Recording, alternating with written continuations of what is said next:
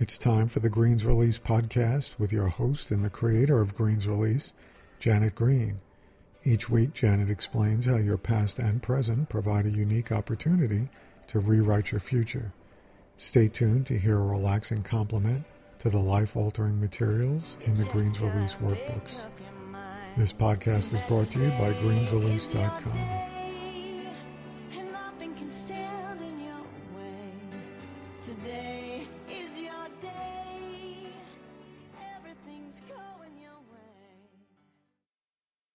We undergo many painful experiences during our lifetime, yet most are a one-time event. Upon the death of a loved one, however, innocent people are forced to endure one traumatic blow after another after another. They're literally bombarded from every direction, continually, often for months or even years. People become very scared of their grief emotions because they seem so strong. In order to survive, many have had to find ways to repress their emotional overload and quiet their minds, because to feel it all is naturally more than they can bear. The problem is that grieving then becomes unnecessary emotional trauma, as the fears and emotions of each event compound with the previously repressed ones and continually increase in intensity. The emotion you feel today is a combination of all the times you've experienced this particular emotion of grief. That's why it's so overwhelming.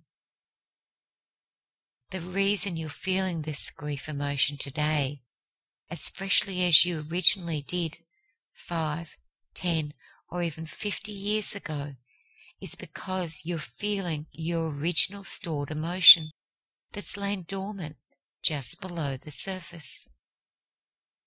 Grief then becomes a journey of attempting to avoid unbearable pain, but at the same time feeling a chronic sadness and ache, without ever fully experiencing grief or loss at all. No wonder people are hesitant to move on. They instinctively know they haven't finished because they haven't truly experienced their grief. But there's a very interesting thing about emotions. You see, the fear of feeling an emotion is often stronger and more difficult than the actual emotion that is feared. And when you realize that you can completely and permanently release any emotion at will, your fear of emotions subsides, and then they're far less intense and scary. As you become more comfortable with emotions in general, I know it sounds strange, but it really does happen. You are able to allow yourself to feel your grief and loss fully, as an experience to mourn your loved one, then permanently heal and release it. Then you'll naturally feel ready to move on. This is why we gently introduce the releasing process in our workbook, Heal Your Pain, Releasing the Emotions of Grief and Loss. So you show yourself how to get comfortable with releases without any stress or pressure. The big difference between our philosophy of grief and traditional models is that they focus on reasoning and understanding to cope with the pain, whereas we focus on doing to resolve and heal the pain.